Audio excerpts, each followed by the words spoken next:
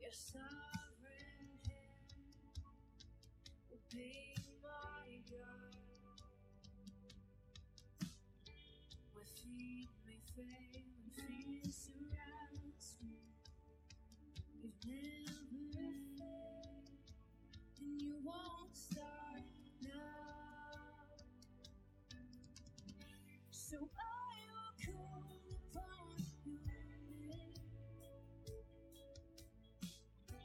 and keep my eyes above the waves.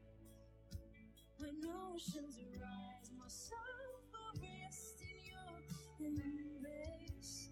I am yours. You are mine. And you are mine.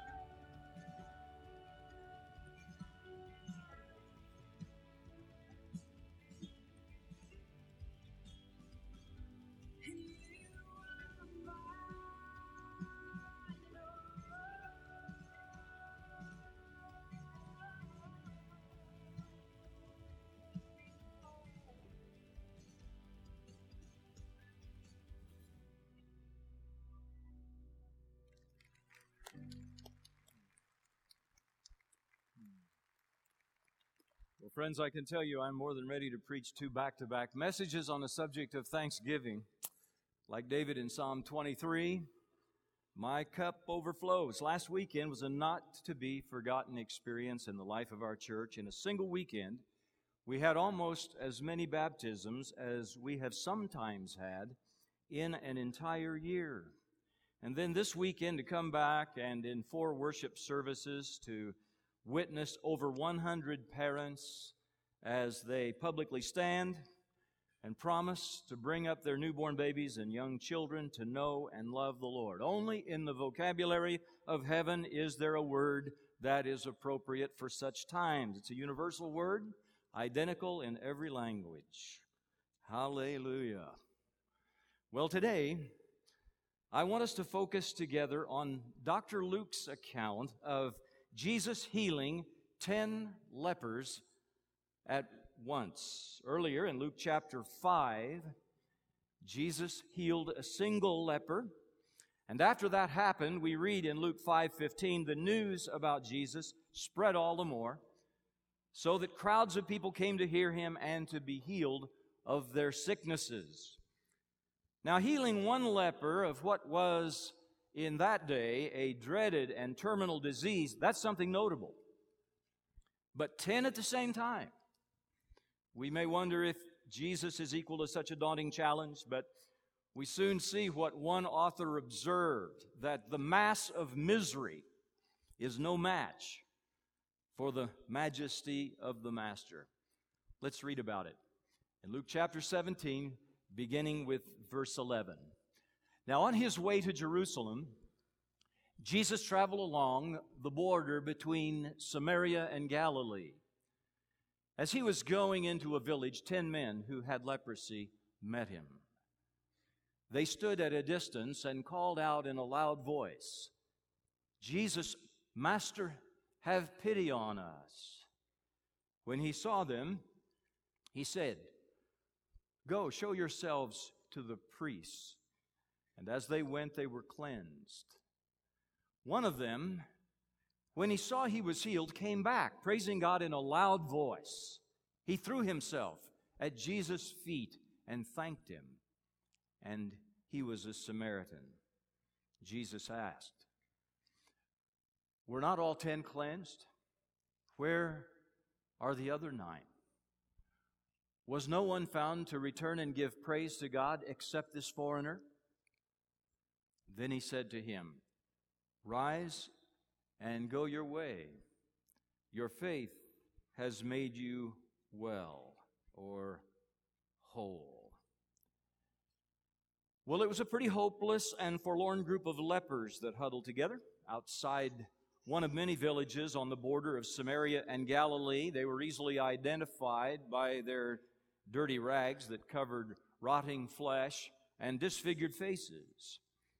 Their mutual misery forced these men of different races to band together, and it was a pitiful delegation. They were drawn to each other by common suffering and by permanent separation from the larger community, including their own families. Lepers were called the walking dead. They were removed from their homes, and they were forced to live in segregated colonies.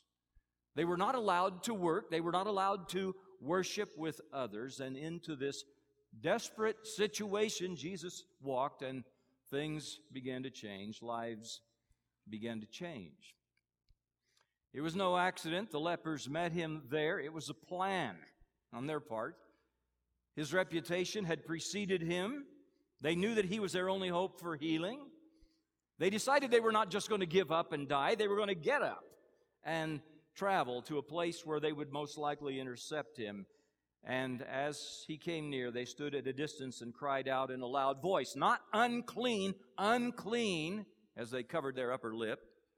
That was required by law. But instead, they cried out, Jesus, Master, have mercy on us. They called him by name. And they use the word master, and the Greek word for master here is the word that means chief commander. They recognized that Jesus was commander and chief over disease. The question was, would Jesus have mercy? There's no doubt that he's capable. But is he compassionate? And there's no place in the four gospel accounts and the life and ministry of Jesus where he ever turned anyone away who cried out for his mercy. It was true then, and it is still true today, friends. It is the one prayer that he will, in his love and grace, always hear and always answer affirmatively. Jesus' mercy is ever ready to flow into the life of any sincere seeker. Well, the answer to the 10 lepers came immediately. When he saw them, he said to them, go and show yourselves to the priests. Now, I want you to notice here, first of all, that Jesus approached the lepers. That wasn't done. If you came into contact with lepers, you ran the other way. But Jesus approached them. It says when he saw them, not when he heard them.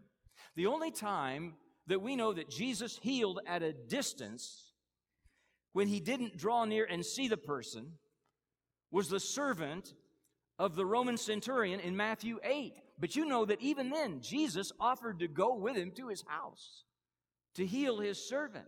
It was the centurion who said, Lord, I'm not worthy to have you come to my home. Jesus just did not heal from afar. He drew near to those he healed so they could see his kind face and look into his eyes and be transformed by his compassionate love. Now it sounds here like Jesus is sending them away. Go show yourselves to the priests. Is he saying that he can't be bothered? Is he delegating the responsibility to the priests? Not at all. No, his command for them to show themselves to the priest honored the law of Moses, which required that the unclean person, the leper, the diseased person, had to be officially declared clean in order to re-enter society. He had to appear before the priest first. They were functioning as medical examiners. Now at this point, I want to begin to lift from the text some life lessons for us from these lepers. And here's the way I want to do it. I want to say one good thing about all 10 of them. Then I want to say something bad about 9 of them. And then I'll close by saying something good about 1 of them. First, let me say something good about all 10 of the lepers. Here it is. All 10 were obedient. Verse 14 says, as they went, they were cleansed. Now, Dr. Luke is always very detailed in reporting the miracles of healing that Jesus performed. He's very specific about what happened. So we know that it was not until they obeyed the word of Christ and moved out in the direction of the temple to present themselves to the priests that they were healed. Now, they could have operated on the basis of human reasoning. They could have confirmed to each other that they were still infected. Why make a long, painful journey to Jerusalem if they were not yet healed. They could have argued with Jesus. They could have said, come on here, heal us first, then we'll go.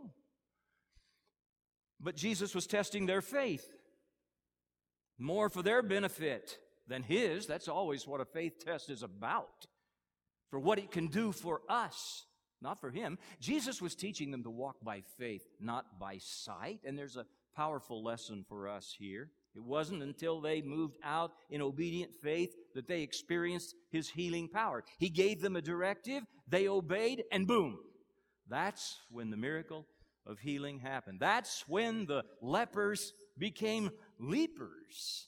And that's the way faith works. Faith is trusting and obeying God, even if you don't have any visible, any tangible evidence, any physical evidence to support your decision. Nearly 200 demonstrated their faith in believers' baptism last weekend. Trusting Christ as Savior, being obedient to Him as Lord. Hundreds of us just demonstrated our faith a few minutes ago in the act of sharing together in a time of communion. Jesus said, do this in remembrance of me. And like the early church in Acts chapter 20, verse 7, we come together on the first day of the week to break bread, to be obedient in assembling around the Lord's table. Hundreds of us just demonstrated our faith by sharing together in a time of giving. God's Word commands that we measure our generosity against a tithe, 10% of our income. And we're obedient. We trust. We trust that God will provide everything we need when we obey Him in this. And though from a human reasoning point of view, it may be illogical to give generously, a tithe or above, we obey in faith. We believe that 90% or 80%, whatever it is, will spend better than the whole 100%. Years ago, I remember reading about 6'3" Englishman C.T. Studd. He left his lucrative sports career as a cricket professional to become a missionary, faithfully serving the Lord in China, India, and Africa until his death in 1931. C.T. Studd sacrificed his wealth, and he sacrificed his health. His life motto, if Jesus Christ is God and died for me, then no sacrifice can be too great for me to make for Him. Charles Thomas Studd was impacted by the words of Jesus in John 14:23. If you love me, you will obey me. He was renowned for his relentless study of the Gospels, and Studd once said, I have studied the words of Jesus in the Gospels to find everything He has commanded me to do, and I have put a cross beside what I have obeyed and put an X beside what I have not obeyed, and my heart is ashamed. I've always been inspired by his example of desiring first to learn and then to obey the commands of Jesus. Here's the thing. Unless there is obedience, there is no promise of a blessing. The blessing of healing, the blessing of cleansing was visited on these lepers as they went. In other words, as they obeyed, they were blessed, and not until. 2 Kings chapter 5 tells a story about another leper, a man named Naaman. He's a great, highly regarded man, military commander of the king of Aram. He contracted leprosy. It was a death sentence. A young Israelite girl told Naaman's wife about the prophet Elisha that she believed could cure Naaman of this dreaded disease. So Naaman loaded up 750 pounds of silver, 150 pounds of gold, 10 Hart, Schaffner, and Marks suits, along with a letter from the king himself. And he pulled up in front of Elisha's house with his entourage, with his horses and his chariots. But Elisha must have thought he needed a lesson in humility, because he didn't even come out of his house. He sent a messenger outside to say, go wash yourself 7 times in the Jordan, and your flesh will be restored. Well, Naaman got mad. He thought Elisha should have spoken to him personally, or maybe prayed over him, given him some personal attention, special attention. And he thought the waters of Damascus were cleaner than the Jordan River, so he went away in a huff. But his servants intervened, and they wisely counseled him to obey the prophet. What did he have to lose? They said. So Naaman did it. He went to the Jordan River, and he dipped himself 6 times, and he came up after the 6th time, and he was still a leper. But after the 7th time, his flesh was restored like that of a young boy. And then Naaman went back to Elisha, and he said, now I know that there is no God in all the world except in Israel, and I will never again make burnt offerings or sacrifice to any other God but the Lord. Obedience will produce God's blessing in your life, in my life. Never doubt it. It is the foundation of our faith. Obedience begets blessing. Now let me say something bad about 9 of them. 9 were thankless. Verses 17 and 18, Jesus asked, were not all 10 cleansed? Where are the 9? Was no one found to return and give praise to God except this foreigner? You see, all 10 of the lepers cried out, Jesus, Master, have mercy on us, but only one returned to say, praise my soul, the Lord of heaven and earth. There are no 2 ways about it. 9 of them were ungrateful. 9 of them said, Christ can wait. And it is not difficult, is it, to sense the disappointment of Jesus here in His words? Listen, it matters whether we're grateful people. It matters whether we say thank you to God. So why would these lepers not return with thanksgiving? Who knows? 9 lepers? Here are 9 possible reasons. 1 wanted to wait and see if the cure was going to last. 1 wanted to be the first in line to get started with the reentry process. It was quite an ordeal. In Leviticus 14, it's spelled out. He wanted to be first in line. He wanted to get started with the paperwork. 1 thought he would catch up to Jesus later. You know, maybe it was a marriage that he had planned that was interrupted when he was declared a leper and separated from life. Maybe he had a new baby born in his family. Maybe it was his business that had ceased to thrive and he wanted to get back and take the reins again. Maybe one of them decided that he really never had leprosy in the first place. Maybe one thought that he would have gotten well anyway. Maybe one decided that he wanted to honor the priests after all. Maybe one said it was just a coincidence. Maybe another one said any rabbi could have done it. Maybe one of them said that God owed him one anyhow. Well, my point is they were all thankless. They all left their gratitude unexpressed. They all left thank you unsaid, and it was wrong, very wrong. Karl Barth says all sin basically is ingratitude. And I think the disappointment of Jesus here is reflective of the disappointment of God at how few people actually express thanksgiving to Him. Many Americans are too busy to acknowledge God by expressing sincere thanks. Or they're convinced that they deserve what they have. They've worked hard for it, so why thank God? Kind of like Jimmy Stewart's patriarchal character in the movie Shenandoah. He sits down at Sunday dinner with his family and he prays, Lord, we worked hard to plant these crops. We watered and we fertilized and we cultivated and we harvested the crops. We wouldn't have food on this table today without our hard work.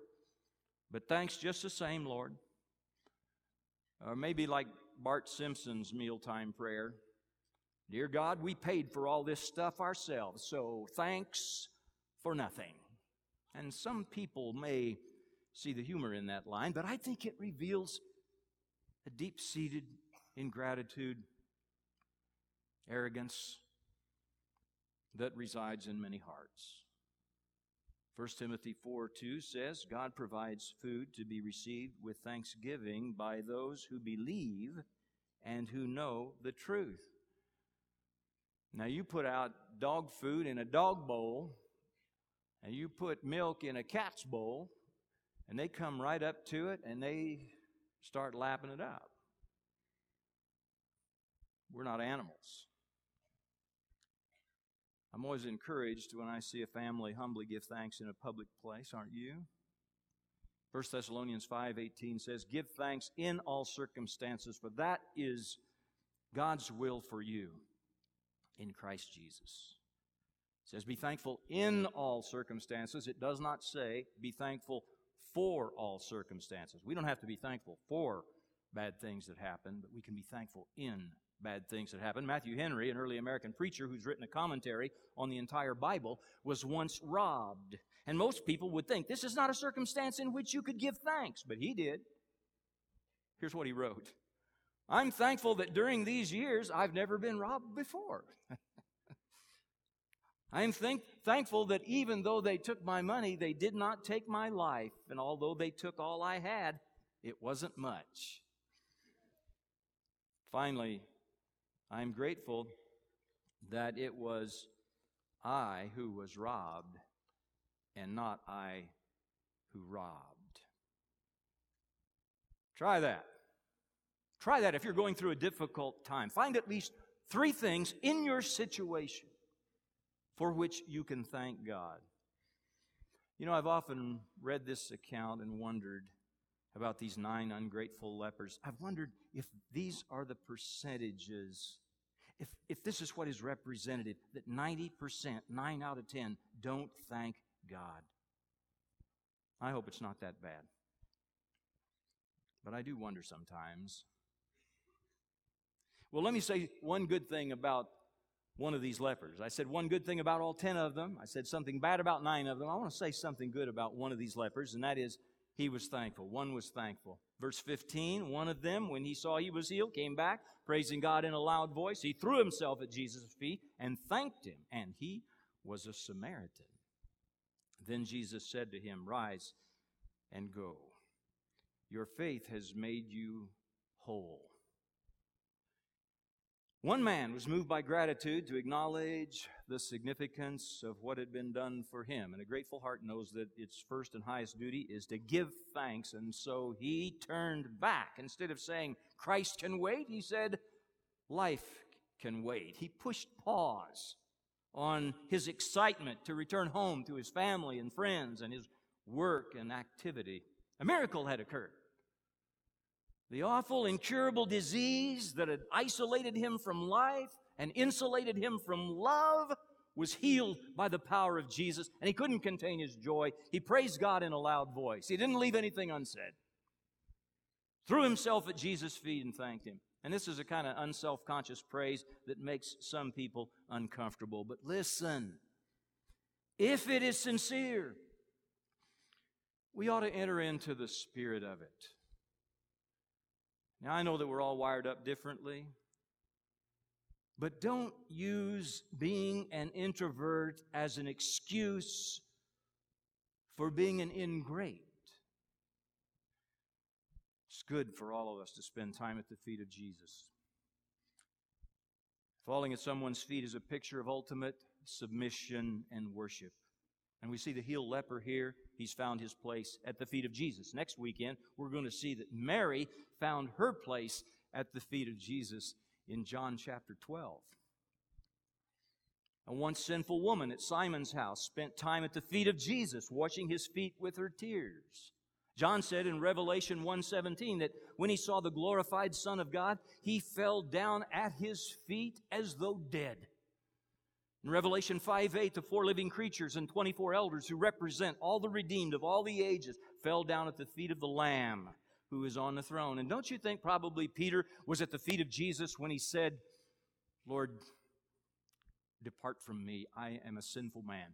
Don't you think Thomas was on his knees at the feet of Jesus when he said, my Lord and my God?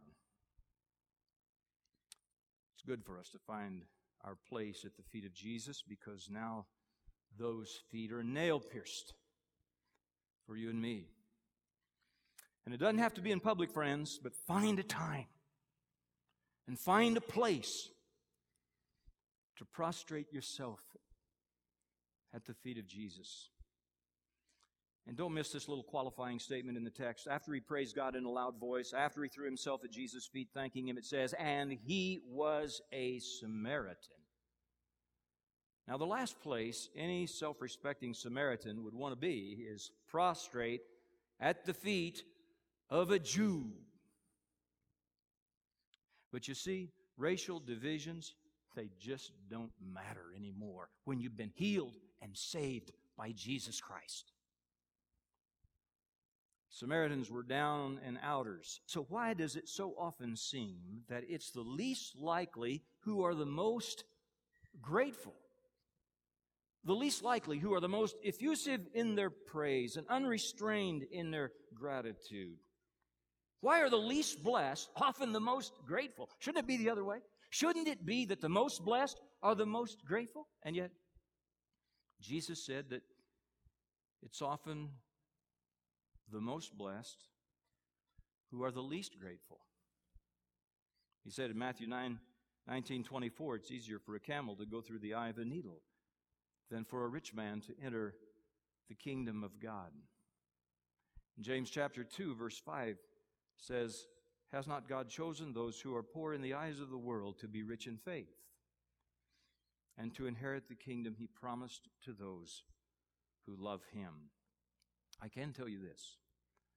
I do not want a malnourished believer from a low-caste system in India to beat me to the feet of Jesus. I do not want a martyred believer from a persecuted family in Mali to beat me to the feet of Jesus. I am most blessed. And I do not want to be less grateful than those who have suffered much. There is a final word here from Jesus to the one thankful leper, the one who said it, the one who shouted his praise and thanksgiving. Jesus said, rise and go. Your faith has made you whole. Now there's a difference between being healed and being whole. 10 lepers were healed that day, but only one was made whole. Until heartfelt, humble gratitude is your consistent response to Jesus Christ, you'll never be a whole person. And if ingratitude and unresponsiveness to God is more deadly than leprosy, and it is, then those 9 were in worse shape after they were healed than before. Only one returned to Jesus and was made whole. So, how many does it take to encourage the heart of the Lord? Just one. Just one. He said to the thief on the cross, today you will be with me in paradise. He was just one. And here to the leper, rise and go your way, your faith has made you whole. I wonder if you're that one this morning. Maybe you were here last weekend, or maybe you heard about what happened, and something inside you said, I wish I'd come. Why not now? Why not be that one this morning?